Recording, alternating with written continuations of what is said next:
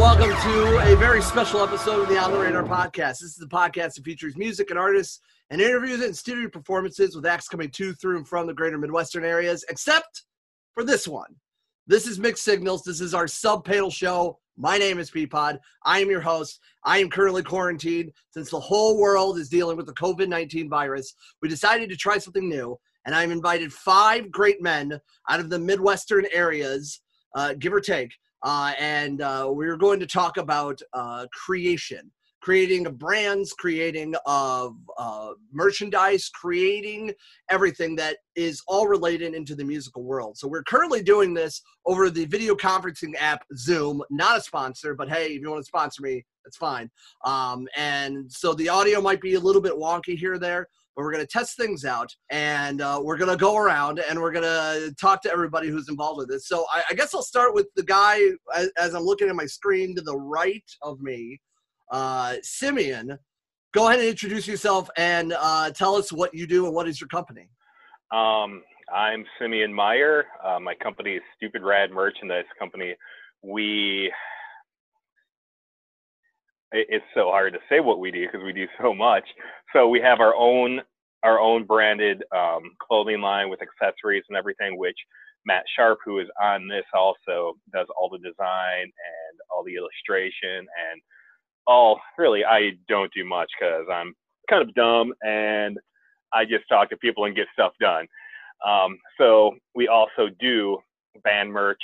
We do fulfillment. We do web stores for bands.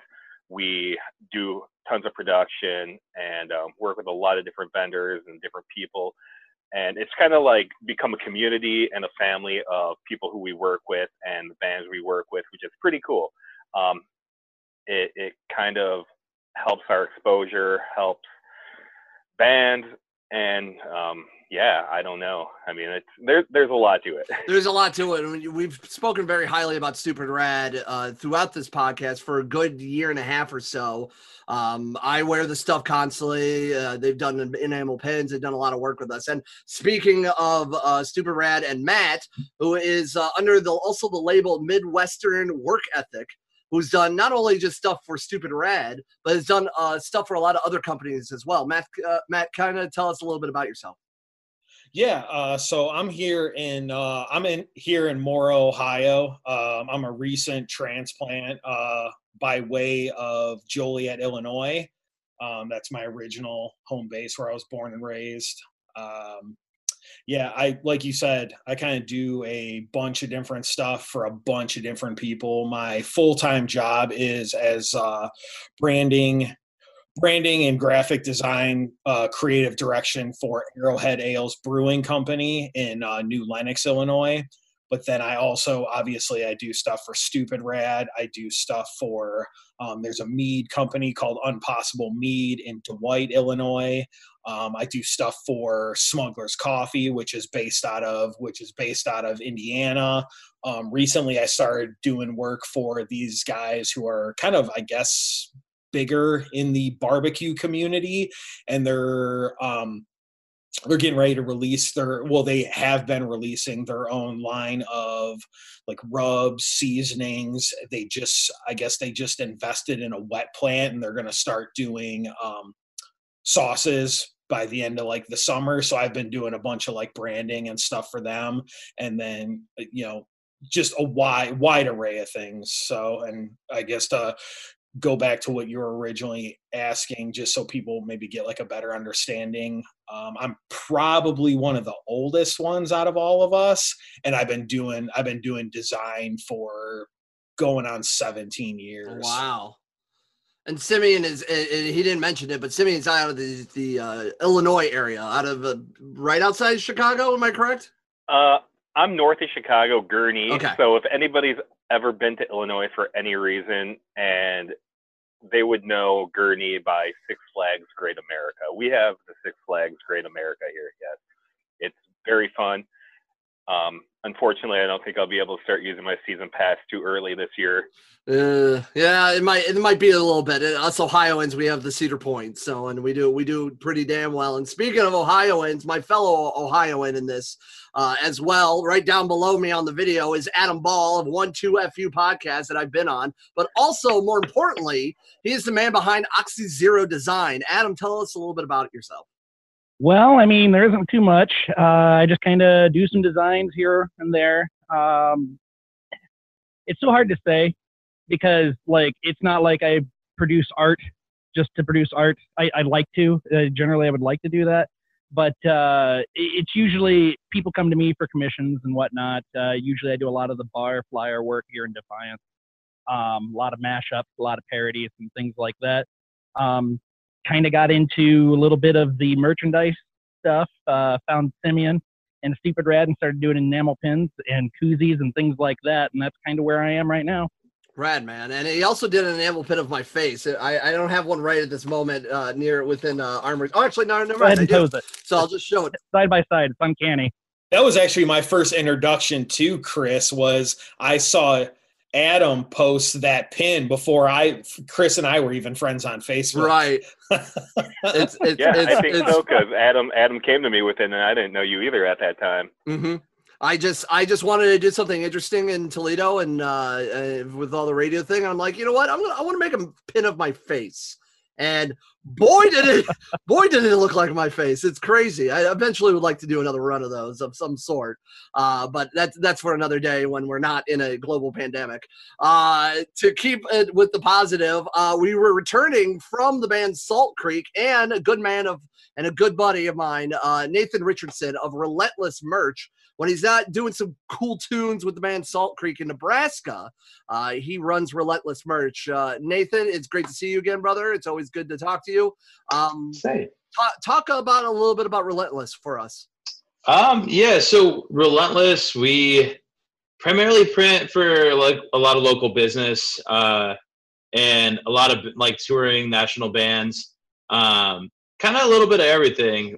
Started kind of just doing churches and tattoo shops, and I played in a touring band that back in the day, and started in a basement, and now I have 10 employees, and well, probably 9 now, but we'll see how that goes.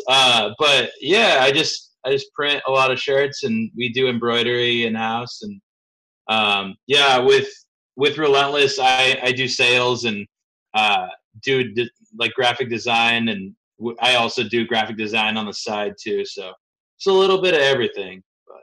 Nice.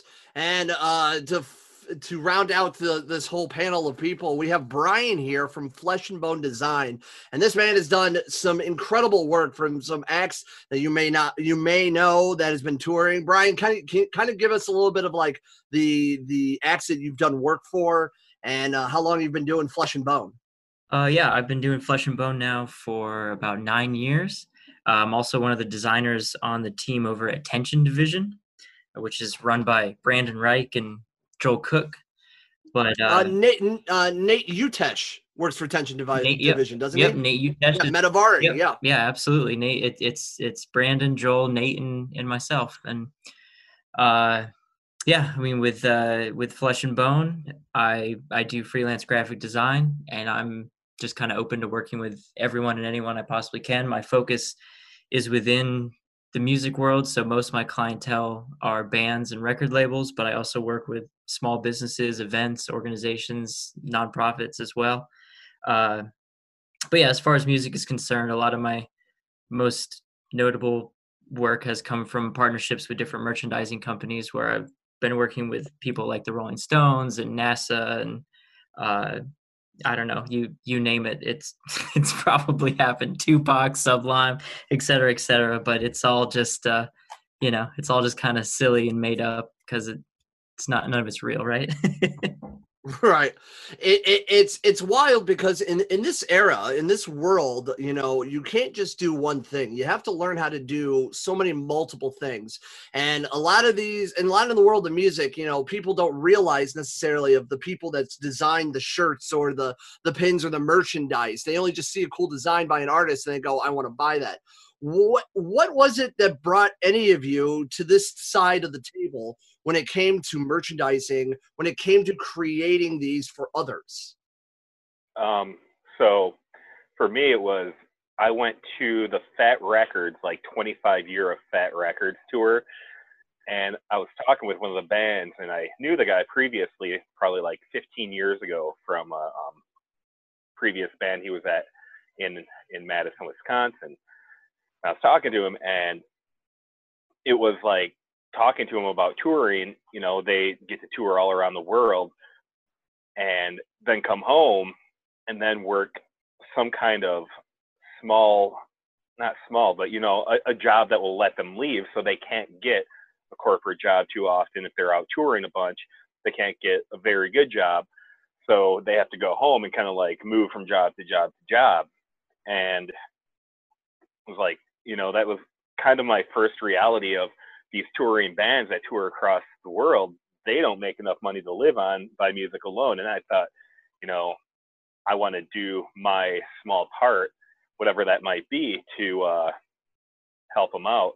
So I got a button press and I started making buttons and giving like bands free buttons until I was known as the button guy. And I didn't like being known as a button guy. So I went to enamel pins and figured out, you know, how to get enamel pins produced, and went to that. And then it just kept building and building and building, mostly because, you know, I want to do my part to help touring bands.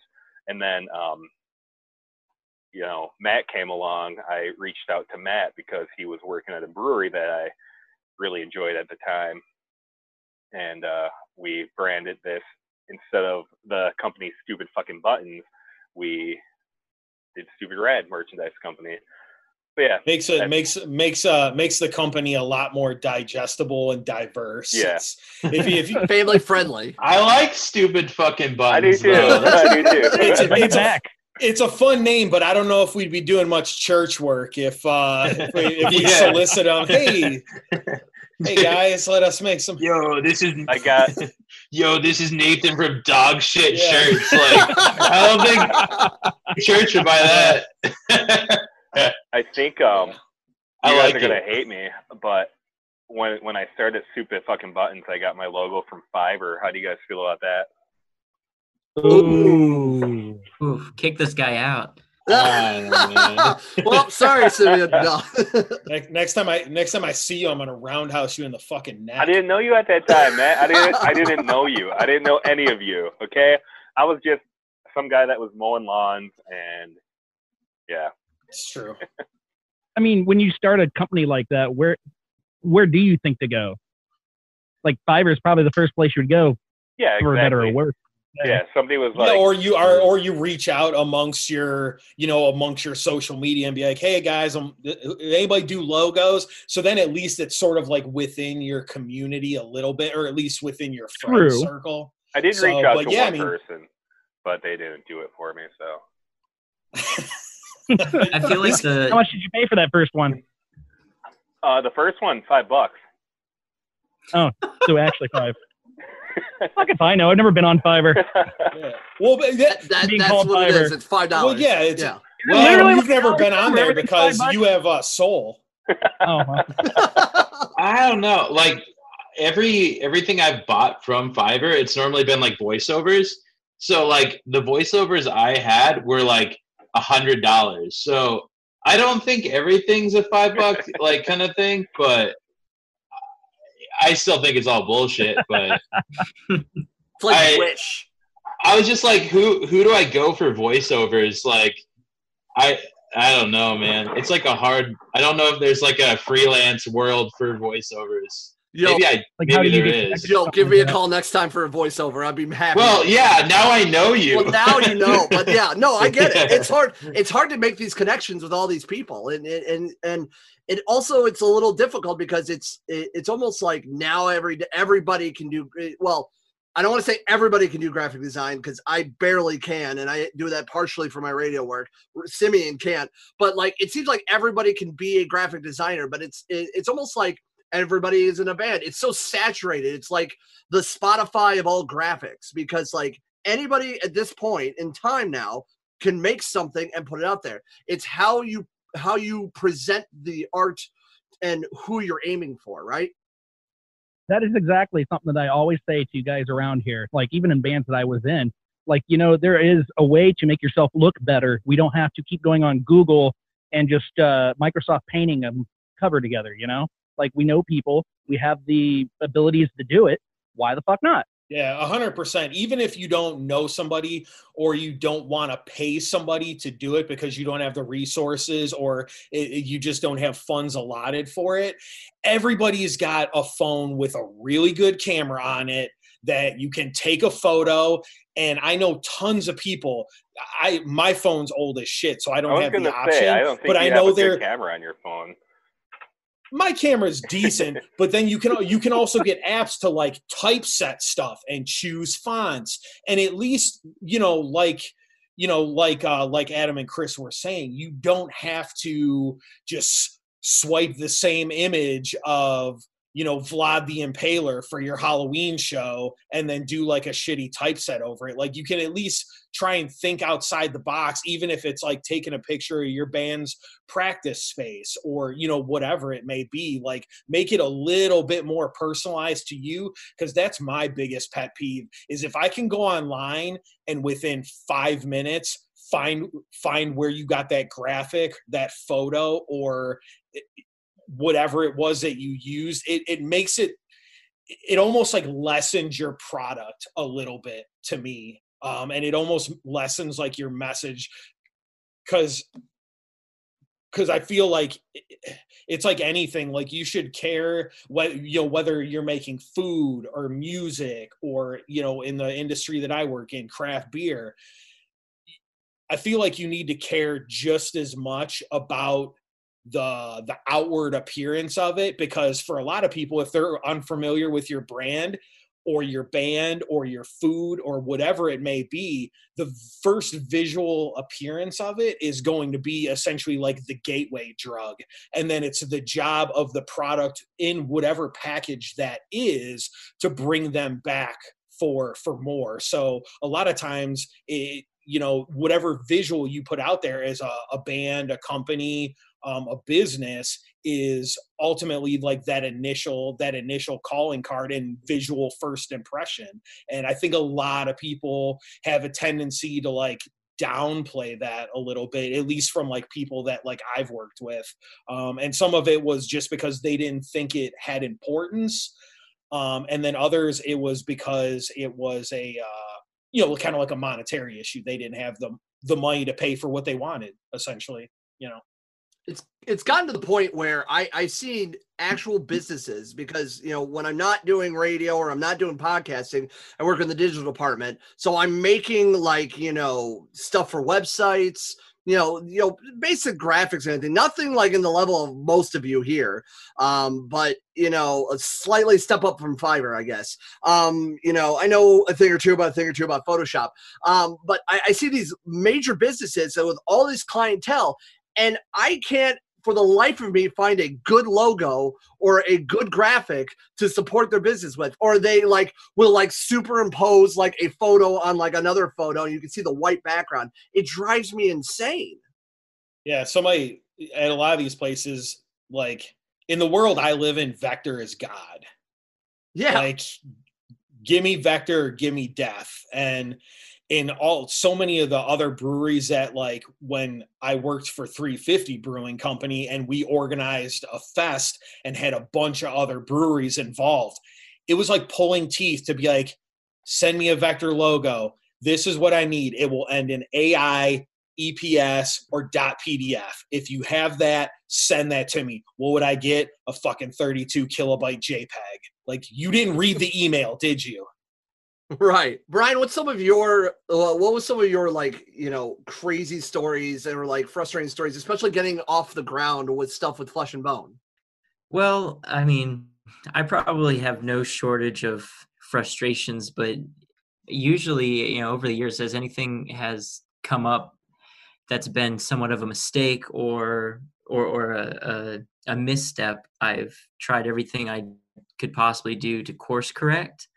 And I don't know if I necessarily have anything that's insanely bewildering at this point, because as Nathan can probably attest, when I'm dealing with my clients, I put them kind of through the ringer with questionnaires and a lot of checks and balances to make sure I'm holding the client accountable for the responsibility on their end, to make sure that my time isn't wasted, their time isn't wasted, and we can do everything possible together to make sure their vision is realized in the best way possible. So super good. Yeah, super good advice. To speak for his like process, like I've definitely been learning just from like working with Brian.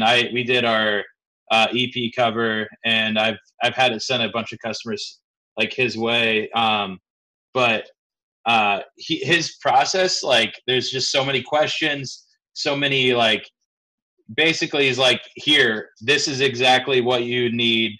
Like, there's no extra questions I've ever like asked for. So I've actually taken his like Google, I think you have a Google sheet or a Google Doc that I've used using my new, like, especially the freelance stuff, just because it's so cohesive.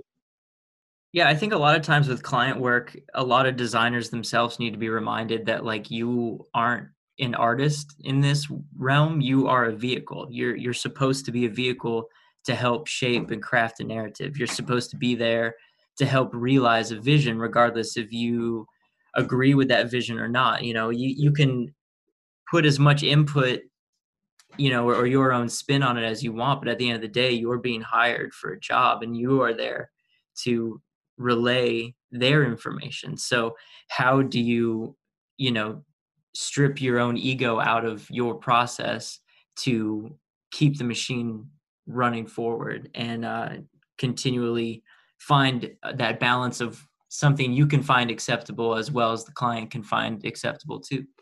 Is there a certain style that everybody likes to do? I mean, everybody has an individual, like, I can recognize maybe a Flesh and Bone design for maybe something that Nathan has done for Relentless, that Matthew's done for all of his stuff for Stupid Rad. And, Adam, I've seen you almost practically go and almost trace the likeness of my face when you made my design, my cartoon, and my logo that I've used for now everything.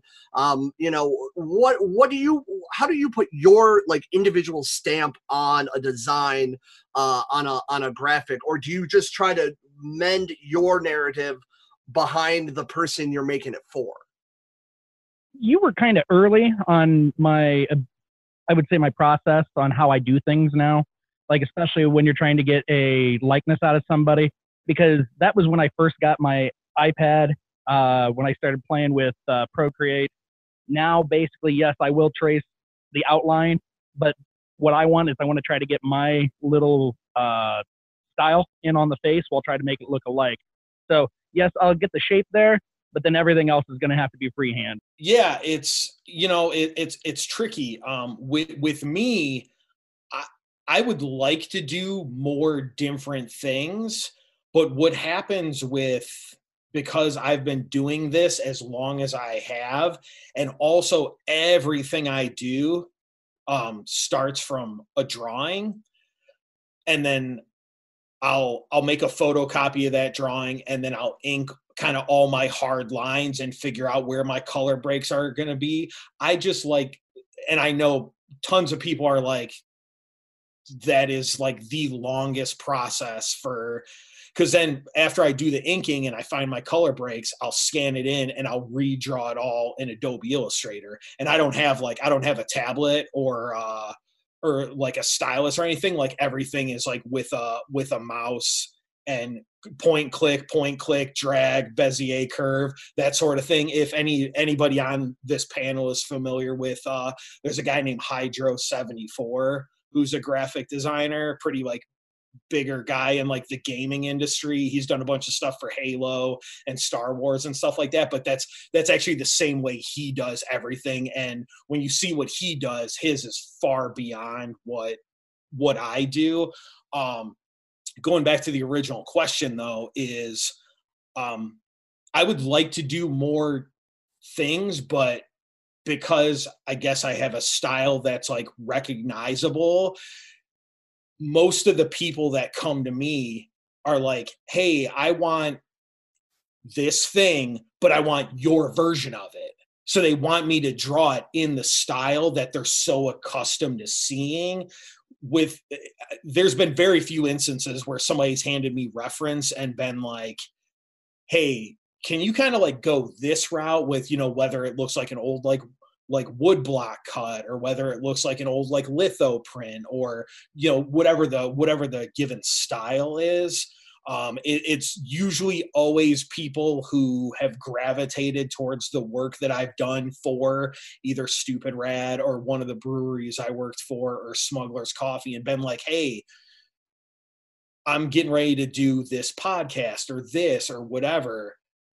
I want a logo in like, and I usually always ask them, I was like, what are you looking for? I was like, now, do you want my version of this, or do you have something in your head? Do you have like, do you have references? Do you have, a lot like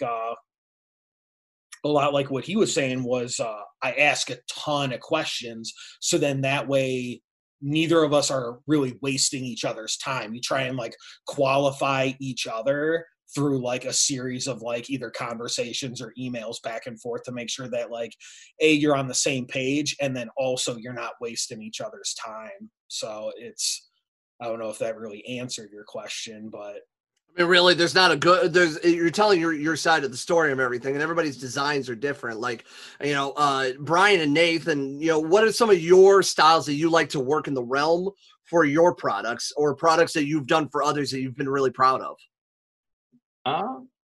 Yeah, so I don't know. Like, I started out primarily just fixing other people's garbage with Relentless. I didn't really expect to be a graphic designer by any means. I went to school for music, wanted to work at a record label, like I kind of fell into it, and now I do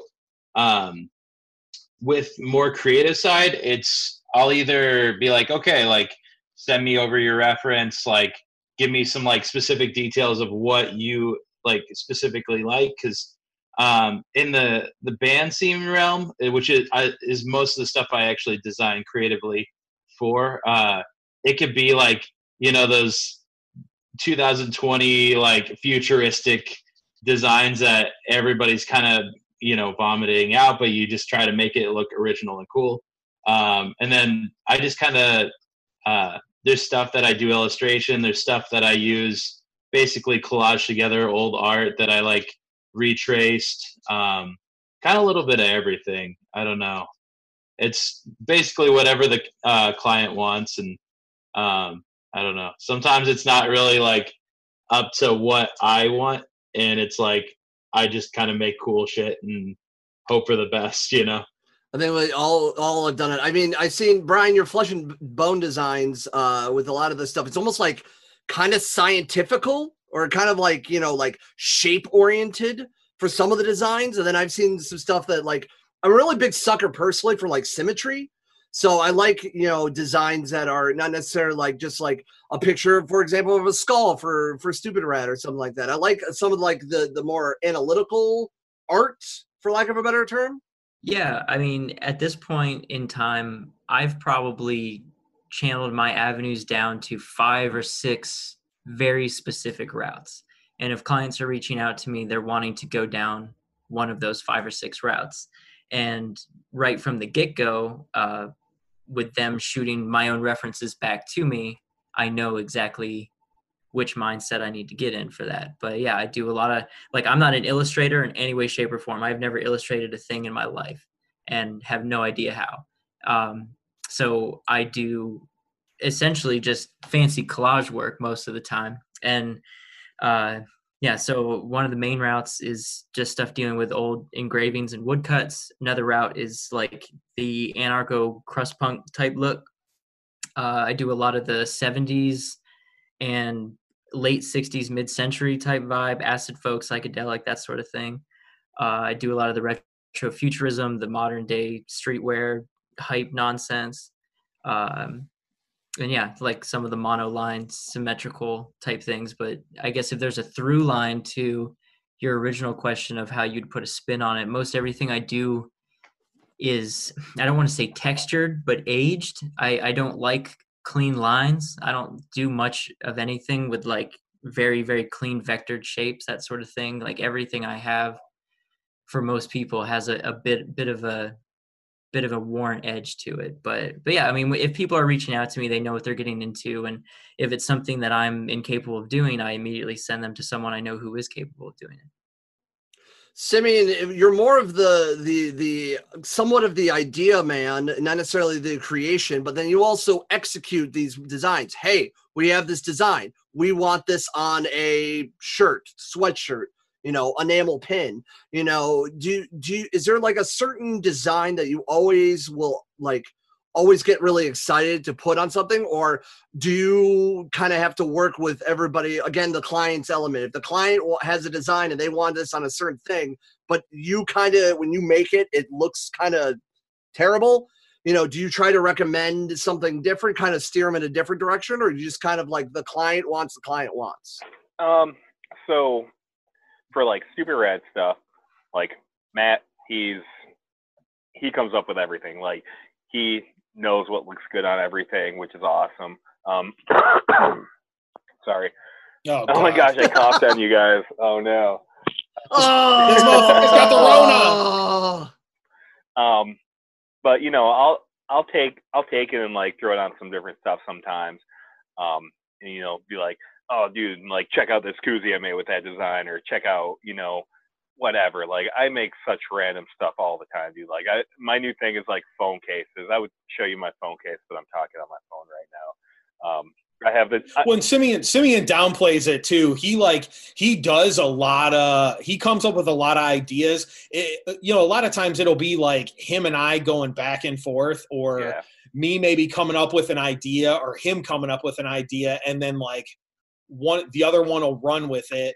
And then like when we did the whole like black and yellow, like the black and yellow release, like that was all Simeon. And then like his koozie he's got right now is like the stupid rad skull, like merge with like like our version of like the Misfits stupid rad skull, but then he like put it oversized on a koozie. So it's like he does a bunch of, maybe he's not the one sitting down physically drawing it or figuring out, okay, like how can I morph this White Claw can into something that sort of like goes on brand with stupid rad, but he'll do a lot of other, just like he'll put his like little fingerprint or thumbprint on stuff that I'll sort of like start and plant the seed with. It's like and dumpster fire, throw it on a lighter. Like it was never meant to be on a lighter, but I mean it's a perfect thing for it to be on, and it was a perfect time to release that too, dude. Like definitely the year of the dumpster fire. It's true. What's been one design you've always been very proud of? For stupid rad? For anybody. This goes for anybody. This question goes to the whole panel. Like, has there been a design that you've always been very proud of, that this has always been your go-to, like, hey, this is what I do, and you've been always like very excited to show off? Not really. Really? Yeah, I mean, for me personally, because I do like, so I pump out so much work. It's a lot like, it's a lot like a painter, where if you talk to a painter now, they're going to say their newest painting is their favorite thing, versus if you were to talk to me like 6 months from now, I could have done another project that I'm like really, really jazzed about. I mean, I think from like a just a very like selfish point of view, the brewery that I work for, I came up with the idea to collaborate with the donut shop that had been in business since 1963, and they were like the hometown donut shop. And when we approached them and they agreed to do like the donut beer collaboration with us, that was like a massive thing for me, because it was like something I grew up eating as like a little kid, and all I ever wanted to do was like draw for a living.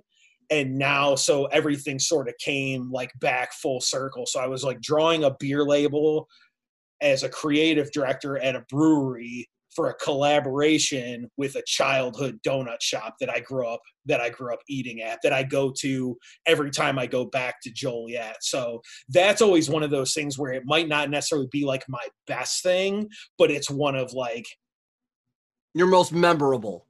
Yeah, it was like one of those things where like most people would be like, yeah, I don't really give a shit, but I was like, I laminated the shit in the newspaper and was like, oh, look. Yeah, I was super jacked up about it. But Nathan, Brian, has there been a design or, a project that you've always been super excited about, or maybe a client you always get really excited about to do more work for because of, the response or anything like that? I'm not sure if there is, kind of like what Matthew said, there's not really a specific design, but I think the thing that's most near and dear, I think overall it's the album art projects that I do. They end up being the ones that usually have the most concept involved. They usually end up being the ones that have, the most hands on deck, and the most things that you can really kind of admire on a zoom out, and like actually hold in your hand and dissect in so many different and unique ways depending on who you are and how you want to look at it as an individual. So I would say that on a very specific level, I think one of my favorite things I did was a poster for Thursday for like it was the 15th or 20th anniversary tours that they were doing a couple years back. That turned out really fun. But yeah, I don't know. That's a tough question. So like on the lines of like bands you got to work with that are like, or like clients you got to work with, like quickly after I started doing Stupid Rad, like I got to work with Bayside. Bayside's like one of my favorite bands ever, and I did like 2 enamel pins for them, which was awesome.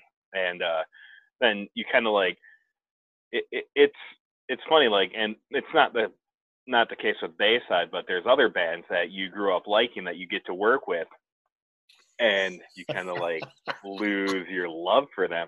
And I guarantee you, I know why Matt's laughing right now, because I thought working with this one band was so awesome, but right now, man, they and I don't love that. No, exactly. I only did it because it was like, all right, I mean, this seems like a logical, because smart, they're a huge band. Opportunity. They were huge in the 90s. They're huge. I mean, they were in this, Scooby-Doo movie or something? I don't know. I guess. I don't know. But, Do I know this band? Everybody knows these bands. I think I know this band. I think I know this band. We're not gonna outright say. We're not gonna throw people under the bus. I will. Yeah. Matt has. That's actually how I met this band, because dude came over at a 350 fest and was like, "Hey, what's up with your boy?" Because you called him out. And I was like, "Hey, man, pay your bill, cocksucker." Oh, I know who it is. And now still from some stuff we did for Black Friday for them, whatever. Well, I mean, maybe that goes to another question. Like, what is there a horror story that you care to share about some of the clients you've had? I mean, obviously, I think we kind of just got one from the Stupid Rad camp, but Adam and Brian, while Nathan tries to get back in, is there something that you care to share about the craziness in your worlds? I mean, basically, when it came to me, it's just, I work locally. So you got a lot of small town people who just don't understand the things. So they just run you around, which is basically something you're going to get a lot with what we all do. Mm-hmm.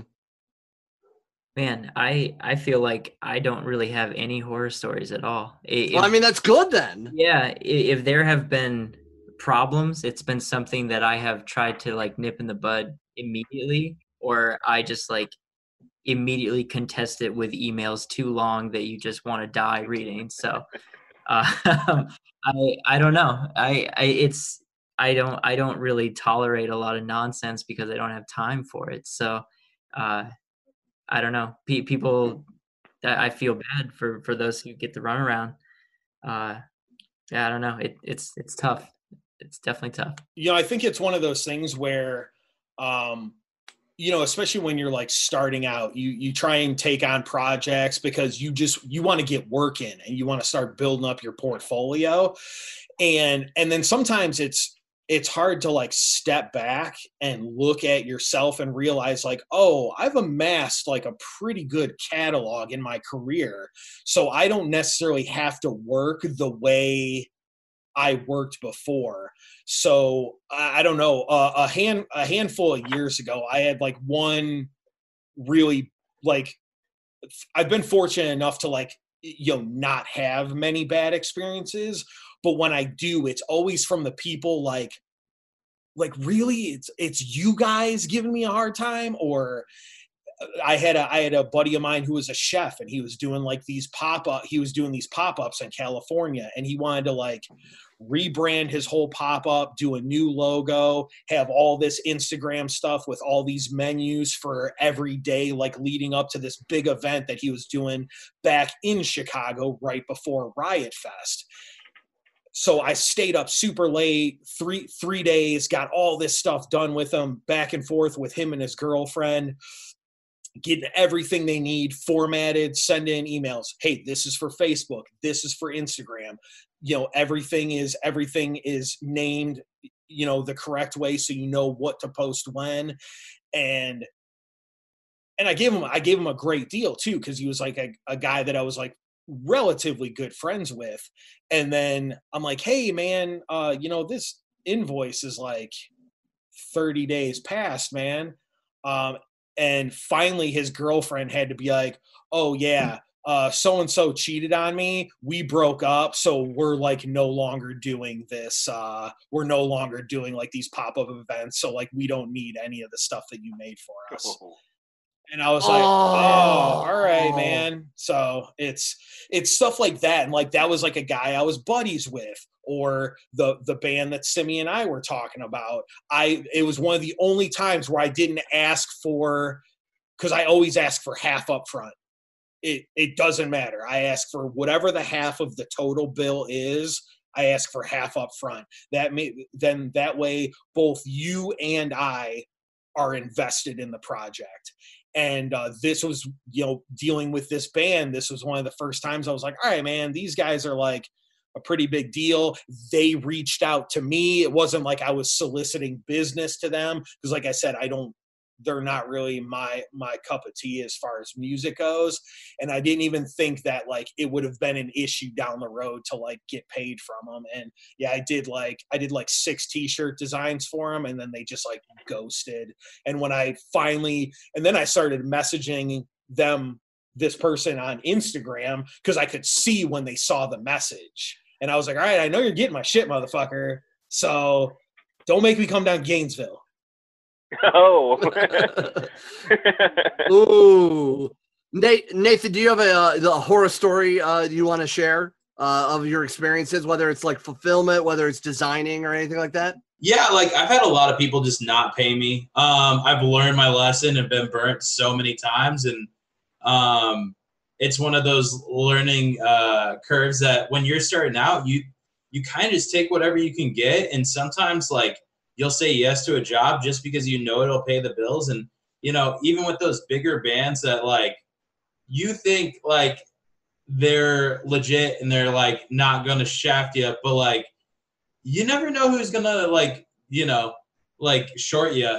And like, especially if it's a bigger band that's like hopping around to merch company, like there's a good chance they have an invoice out with a couple different people. And I don't know, it's hard, like, especially when you're like, I want to do this, like, for like, you know, there's a lot of things where I'm just like, I just want to do it because it's a sick project. And then, you know, I can't always do that. And now I have like a project manager she's kind of on my ass about getting payment up front, or at least getting 50 down before like we start on a project, because we've been just, you know, shafted way too many times. So yeah, 100%. Like going off of like what Nathan said, that's like the way I work is it's kind of like a rule of three. Either I want the project to pay really well, I want the project to be a really good opportunity, or I want the project to be very visually fun. And if it has one of those things, I will generally overlook the other two. So if it pays really good, if it pays really well, cool, man, I'll do the logo for your bread company. That's whatever. But then if it's one of those things where, like, let's say it's like one of my favorite bands is Modern Life is War. If Modern Life is War came to me and was like, hey, we want like a t-shirt design, but we can literally only give you $6 and a PBR, I'd be like, all right, I'll do it. Because like I would want that. I would want to be able to have that in my portfolio. So it's like, yeah, going along with like what Nathan said, it's like it kind of has to have like one of those three things. And if it doesn't meet any of those three criteria, I generally, you know, or, you know, and one of them being like, if it's in my wheelhouse, like Brian was saying, yeah, I'll immediately defer it to be like, because I was unfamiliar with Brian's stuff, and I just looked at it, and he's a phenomenal designer. But then if you compare him to like what I do, if a band came to me and was like, hey, could you do something like this, I'd be like, I'm not your guy. Like I could do my version of that sort of thing, because I have a lot of those very similar influences, like a lot of visually, a lot of the stuff that like Brian does, just from like looking on his Instagram, is like, it reminds me of a lot of like early hardcore albums, like a lot of early Deathwish stuff, and like stuff from like Archangel and Integrity and stuff like that, if anybody's familiar with any of those bands. Yeah, a lot of it is just being able to know what you can do also, and then having like a network of people where you can be like, I'm not going to be able to get you the result that you want, like let me get you in touch with a guy. Like I have no problem handing work off to people. Is there a certain tip or trick if anybody comes up to you, like after they listen to this or whatever, or, you know, they reach out to you and they go, I want blank. What are some of the do's and don'ts that someone can communicate well with you so it makes any process simpler for anybody? Oh, wow. So for me, I think that's a really easy one. Like in that regard, we all get the general emails from everyone of like, hey, you know, I'm so-and-so from whatever, and I need A, B, and C.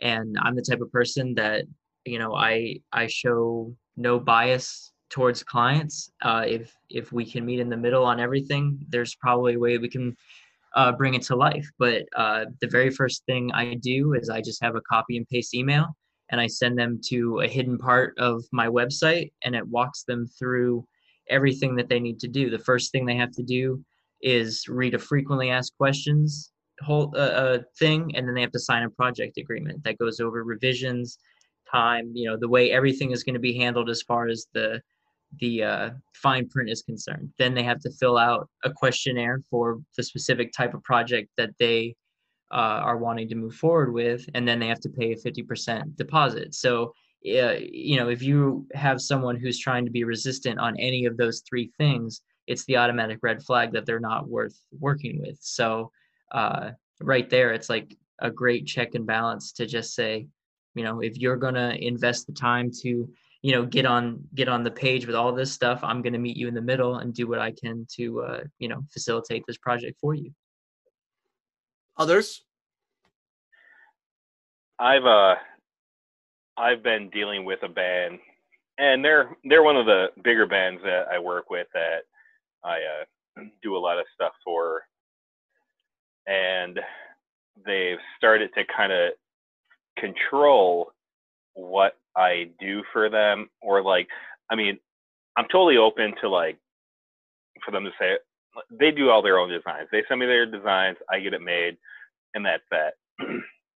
But I have my own network of vendors and different people I work with, and they started to try to get me out of that and kind of controlling to the point where they they wanted their my login credentials to where they wanted to check the orders that were coming in for them because they were kind of having a trust issue or whatever. And I emailed them and I was like, hey, if you don't want to do this with me, you don't have to do it. I've always been transparent. I've always sent you, everything that's going on. And it kind of sucks doing that, especially with bands that you really like. That's the hardest part about working with bands you like, is to have stuff like that. And I kind of just like outright to them was like, you know what? If you want to be like this, we can't work together. And, well, we're working together still right now, but yeah, it's kind of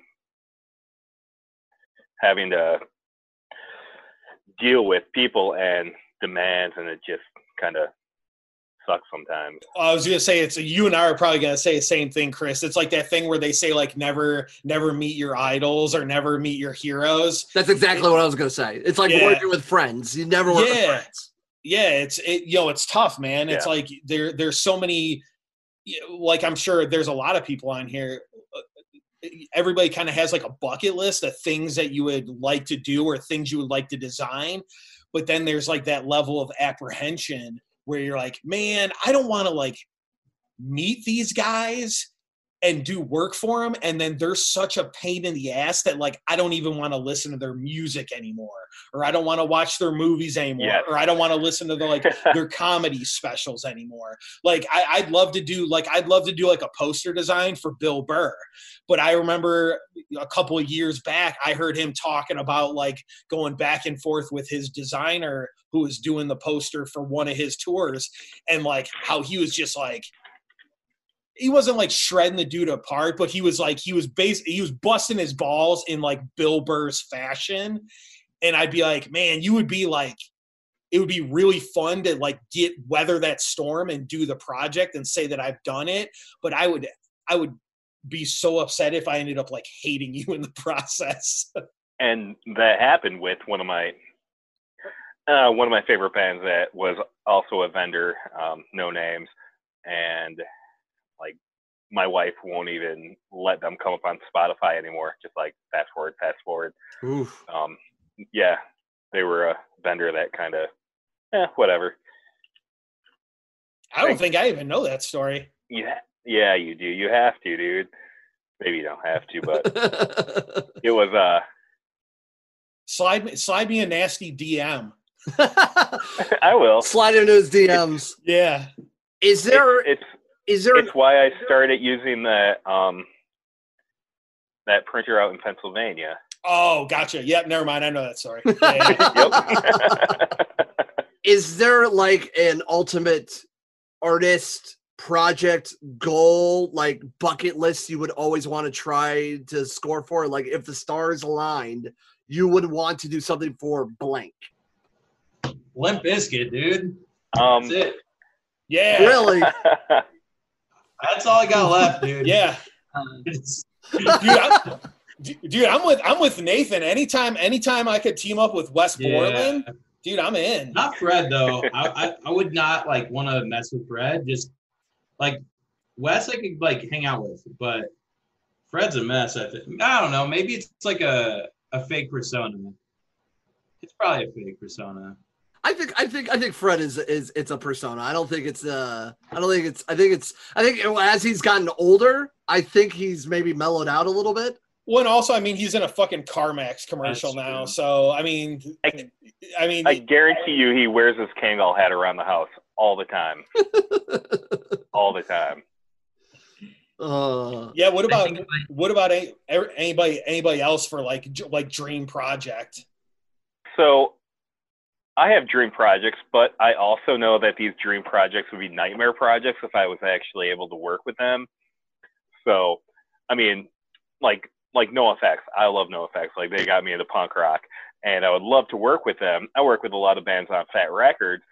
Fat Mike actually bought stuff off the Stupid Rad website, which is pretty cool. But I don't think it would be fun to actually do something with him, because I think it would be like one of those things where you're like, fuck, I hate this guy afterwards, you know? I think I heard a story about a band that was on his record label, and like their album got leaked, but it wasn't from them. And then like it got leaked again, and they're like, dude, we didn't do the leaks. And I think like I saw like a conversation. I think it's NoFX. I could be wrong, but I think I heard something of a story around those lines. They're like, you know what, fuck this guy, and they quit their label and they just like release their album on their own. I think Sounds about right. Yeah, I think I'm unsure. Brian, what's a dream band, artist, or maybe even already hit it that you would really like to try to work for? I think the two biggest for me would be able to do anything for anyone in the Sigur Rós camp, and if I could do anything for anyone in the Crass camp, those two would be pretty high up as a personal achievement. Adam, what about you? I mean, there isn't really too much with me being small potatoes and whatnot, but I would say anybody who would like to do something with my style. I've seen a lot of cool stuff come out from like Masked Intruder, so I would say probably something like that. I think that could be arranged. I think Simeon knows a guy. Matt did all their Euro designs a couple years ago. Yeah, I did. I own one of Their them. European. Yeah, I did like 4 or 5. I did like 4 or 5 T-shirts for them. For their European tour, 2 or 3 years ago, and then then they released them on this last tour with Bomb Pops. Yeah, yep. And then I designed Intruder Reds. Wait, you can't say his name and then say Intruder Red. Well, you just had to like keep Red. it going. He read. I did like his kick drum head, and then when I worked for 350 Brewing Company, we did a beer collaboration with them. So it was a 4-pack, and each can had one of the masked fellas on it. So that was fun. Red. So in this time of right now that we're all on this downtime, I mean, granted, a lot of design work, you're just in a room buying a computer, vibing on something and then creating a design. But like in this downtime right now, what are you trying to, reach for in the next couple of months? I'm just trying to stay afloat, to be Yep. honest with you. So with Relentless, we do everything in-house for the most part. There's some stuff we have vendors for, but we have I think it's 10 people all together. So basically we have enough work for the next 2 weeks, and then we're just trying to hustle to help out our local community and do a lot of web stores and try to find something to fill our time and be able to push orders through. But yeah, without events happening, and most t-shirt sales are based on congregation. So if there's no anybody coming together, there's no shirts being printed. So It's hard to sell been, a concert. It's hard to sell a concert tee with no concerts. yeah, you can only sell so many. I got 10 boxes of tour merchandise that I gotta try to sell online now. I will say that one of the silver linings of all of this is I'm seeing a lot more bands are going to be selling a lot of their tour merch online now. So things that were tour exclusive, I'm just waiting to see more pop up. Once I get a little bit more money, because much like everybody else right now, we're all struggling. So And that's the hard part with it, is trying to sell, but knowing that people are out of jobs too. You don't want to come off as I want your money, spend your money on me, when you know that a a lot of people that you work with are in the service industry or something like that, and they don't have money. Like, you hope that when these tours get like postponed and people get like refunds on their tickets, like maybe they'll spend that money on, some merchandise or something. But I actually had somebody call me out for trying to promote Stupid Rad when all of this is going on, because they're like, oh, people before business. Well, I'm like, well, I'm a people. I got 2 kids. Like, what do you want me to do? Like, I can't promote something. Like, if somebody wants to buy it, they can buy it.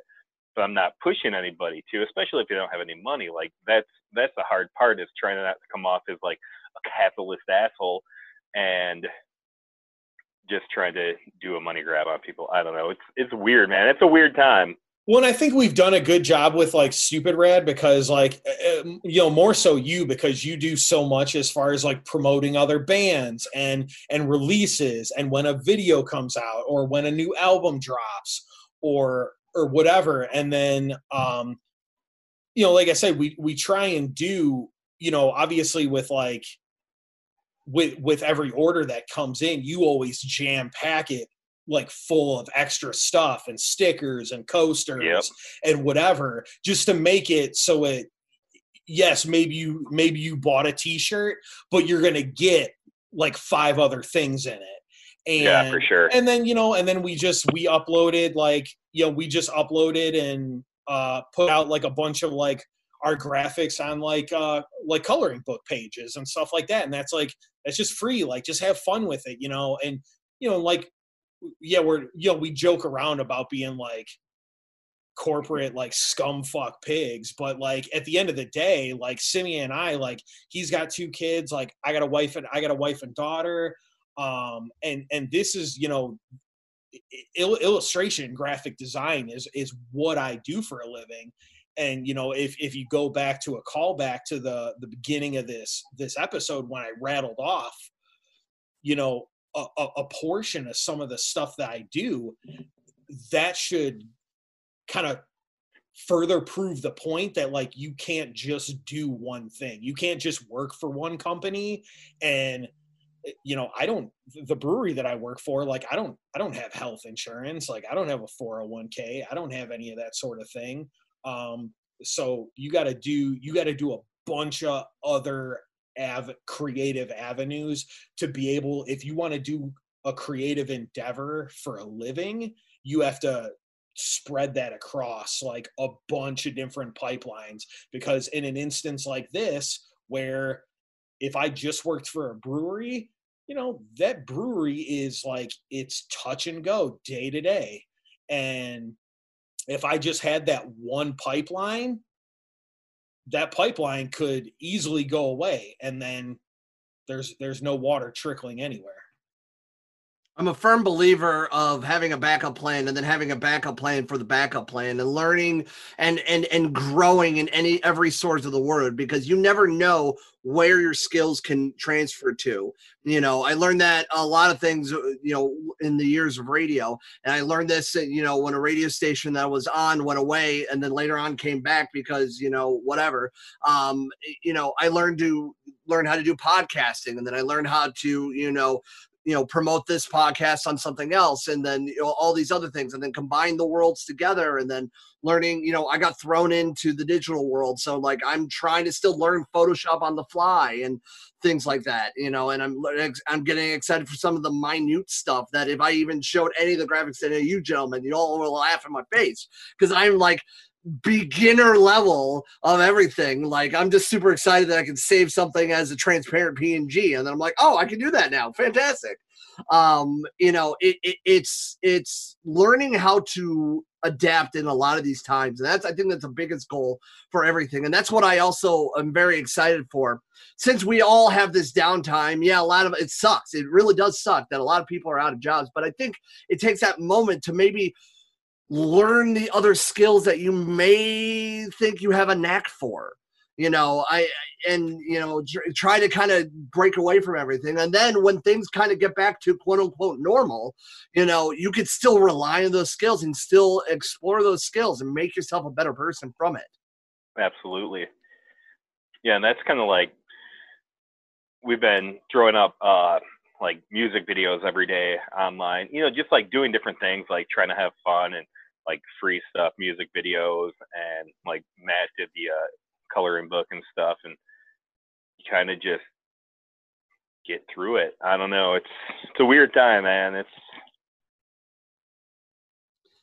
It's a very weird time. So outside of just trying to get through this, what is a goal of yours for 2020? Mine is basically just be more organized. I just got a server. I've used like one of these like 4 terabyte like Seagate externals, and I've been told by so many people that thing's gonna die. So we bought a server, and so I've been like alphabetizing all of my like design files and just trying to like not be like totally messy all the time. That's mine. But Adam, what's a goal for you this year for creating? I mean, you did a lot of stuff. You've done a lot of stuff for for benefit shows for your father's hospice. So I think that was super cool for work that you've done. And you know what? I think, and I was going to be a little bit of a downer for a minute. I think it's trying to find a passion to do this some more, because I'm just kind of burned out. But the things that I did for the benefit, the things surrounding that I had a passion for. That was something that I really wanted to push myself and do and have it out there. And thanks to Simeon for those koozies. I really appreciate it. And they've sold really, really well and got more money for hospice. Yeah, I still have a bunch, but it's okay. No big deal. I mean, whatever. But I mean, like, I just want to have that passion to sit down and draw something or do something. But also at the same time, I'm a guy that doesn't like to not have anything going on, because I'm doing the 12FU podcast. I'm putting together shows. I'm just doing stupid shit left and right. And I just don't leave any time for creativity.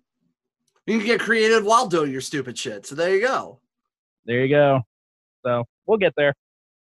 I actually don't really have any specific goals, and especially since all of this stuff has started with the COVID-19 pandemic, it's dramatically shifted the entire focus, I think, altogether. I think a lot of people are still very much in the mindset that this is all going to be over in 2 weeks or maybe 2 months. And I think we're really starting to enter into an entire uncharted territory, an entire new phase of what it means to be a working creative, what it means to actually try to survive as a freelancer in, what could very much be the extremely late stages of late stage capitalism in and of itself. So, I mean, even to go back to your last question, the second this all started, I personally shifted my whole, kind of personal mantra going forward with clientele. Like, I immediately put out the call that said, I'm trying to do everything I can to find a role in all of this. When you start to see the lives of people affected in a very real way and in a very tangible way, in a sense that like tens of thousands of people could suffer from this, if not millions, if it gets completely out of control. What we do when you zoom out is very insignificant. It's extremely unimportant, and it holds no actual value to the furthering of society as a whole. So the question has been, as a working creative, what can my role be in a society on the brink of some sort of collapse, whether it be physically, medically, economically, whatever you want to call it. And just trying to put the word out to people within my own community, within my own sphere of influence, to say, this is what I can do for you for absolutely no charge. This is what I can do for you to help elevate your personal efforts to get behind things in your community, to raise funds for people in need, to help those that are hurting, to, do what you can to keep your business afloat. I think it's important for creatives to realize that, our value comes from the things that we create on a day-to-day basis. But in a time like this, when no one is spending money, our value is something that's far more abstract, and it's a powerful tool. Just like those that have different survival skills or medical skills, we have a certain type of skill that can be used to get the proper means of information into people's hands that they need. the type of things that we can put into people's hands to help them raise the money they need for things that are far more important than our own personal needs, things of that nature. So it's been a lot of like tougher, more abstract questions in that regard to say, how can I put my hands to work to find a role in that. Brian, I feel that in like my heart, because it's very hard to go into and do a radio show on a daily basis where I don't know what the fuck to talk about. It's very hard to explain about what's going on and still being somewhat of entertaining without being a complete downer. And then and much like you said, that, I'm seeing my friends and family, my own family, losing jobs left and right now due to everything that's going on. And I'm like, how am I supposed to like do my part?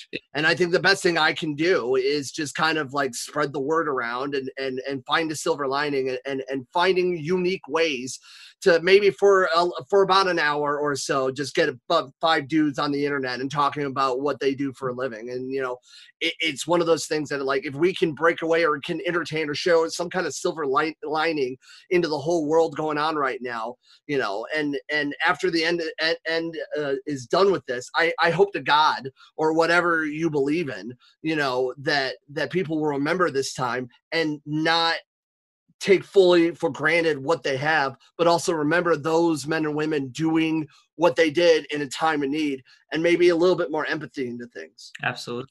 Yeah, 100%. I firmly believe that once this is all said and done, the people in this panel, because we're all kind of like roughly around the same age, when we're older, we're going to look back at like, this is going to be probably the closest thing to like our Great Depression. And I think that I hope that the way, like after 9/11 happened, the way people had just like a different respect and appreciation for like first responders and the military, I hope that same appreciation continues because there's a lot of people showing appreciation just for like the working class. Your grocery store clerks, your gas station attendants, not only, and those are all people on top of like medical professionals, first responders, EMTs. Hopefully there's a newfound like appreciation, respect for kind of like all the blue collar unsung people. I saw a great thing online where somebody was like, right now, some of the most important people for what's going on are the people who you were trying to hold back from getting $15 an hour. And, and that's hopefully there's a bit of a shift with that, not only socially, but also, hopefully politically.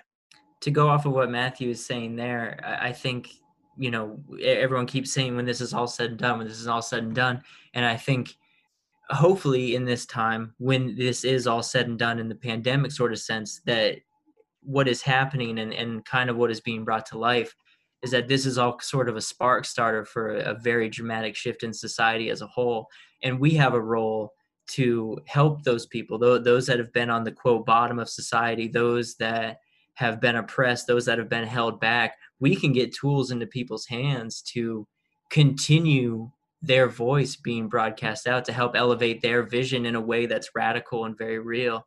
I'm just excited to be on the front lines of these different things that are really starting to shape, these different general strikes and rent strikes and, people sort of taking it back, the working class realizing their own power and, hanging landlords, et cetera, et cetera. I want to be there to, design the propaganda ring of the revolution. Here we go, right? Yeah. I love it. I absolutely love it. I think we're going to end it right there. I think that's a good point to start. I think we're very excited to see what the change and everything going on. And I'm very excited for all of your projects. And I'm very excited that you guys all could jump on and talk about this for everything.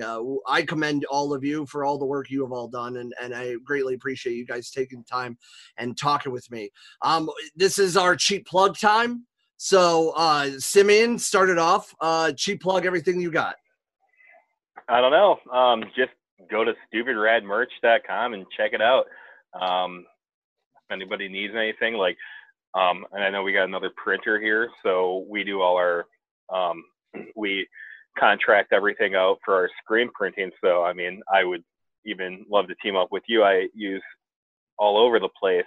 But if anybody needs anything for merchandise, like, hit us up. I don't like to plug because I don't know.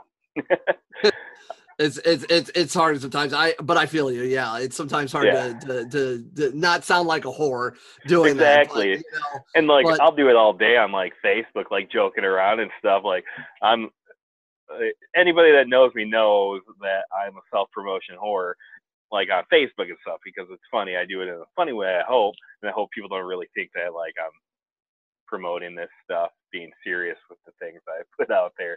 But yeah, right. You know, we're trying to help people, and like the bands right now that we had affected, that their tours got canceled and stuff, we're doing their web stores and taking no profit right now for their sales, just to try to help them out to get through this too, because they, you know, put a lot of money into it. They put a lot of money into their tours.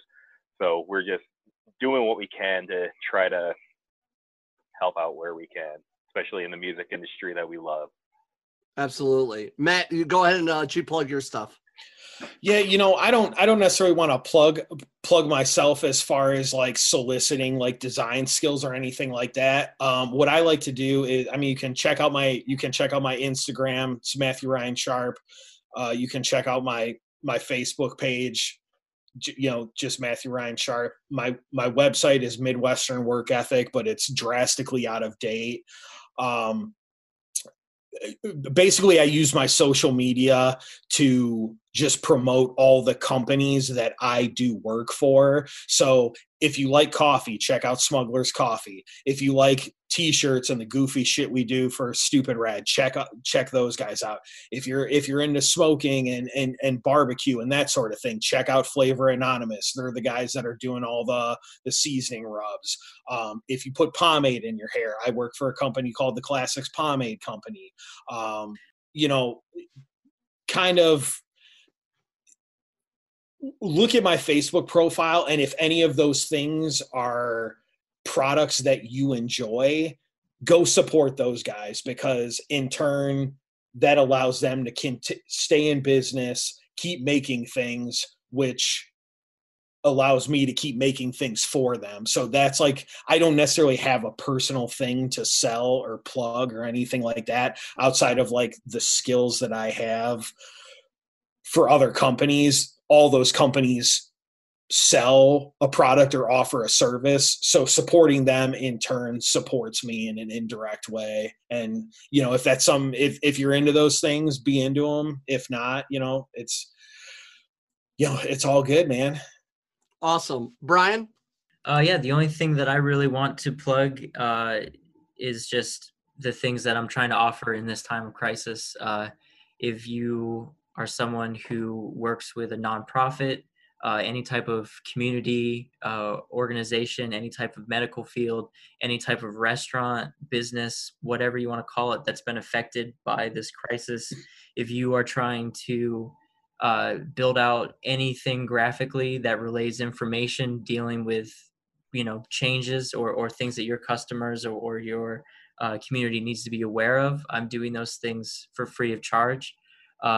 If you are a band or a business that's trying to create items to raise money that you have lost because of this crisis, I'm doing things strictly on a pay what you can basis for those specifically in need. Everything is sort of dealt with case by case, but just want people to know that I'm doing whatever I can with the tools that I have to meet people in this time of need. Fleshandbonedesign.com. All socials are just at Flesh and Bone Design.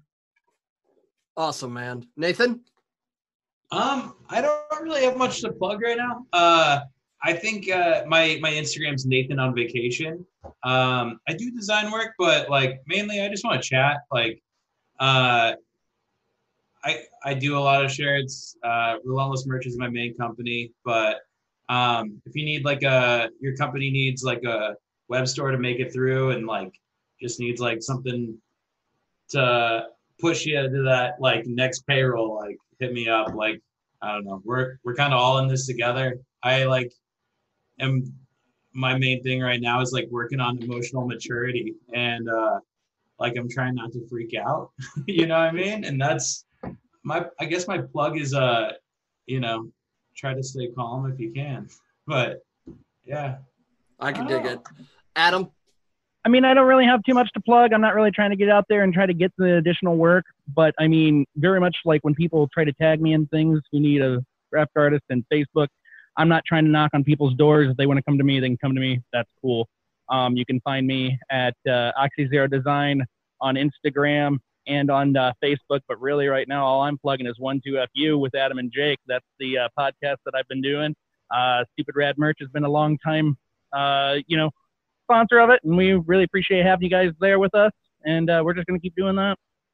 I guess it'll go back to me. We do appreciate everything that's going on, and of course, shout out to Salt Creek and their phenomenal band. Shout out to 12FU. Use their passcode at Stupid Rad Merch Company and get free shipping. Use Radar at checkout and you save 20%. Yeah, you got one too. and save 20%. I will say that I have used my own passcode for stuff, so we all have. We just don't talk about it. I know. Well, I am. I'll Oh, I know who uses it. I see those orders coming in. I'll use it. I've actually, I will say, I've used Adam's more than I've used my own. So I'll be completely honest. But you can follow this podcast on Facebook, Twitter, and Instagram. It's On the Radar PC. We're on all the major podcast platforms. If you have an opportunity to subscribe, please do so. iTunes, Spotify, Google Play, etc. Links are also on all the social media. If you can leave us a review, that'd be great as well. Help your fellow man, woman, or child in this time. We appreciate you all listening in and following along, and we cannot wait for the future of everything. And anything else anybody wants to add? Be excellent to each other. Be healthy. Yeah, just everybody everybody stay safe and hopefully come out relatively unscathed at the end of this, but hopefully much more socially and mentally and emotionally conscious of what's going on around us. I agree.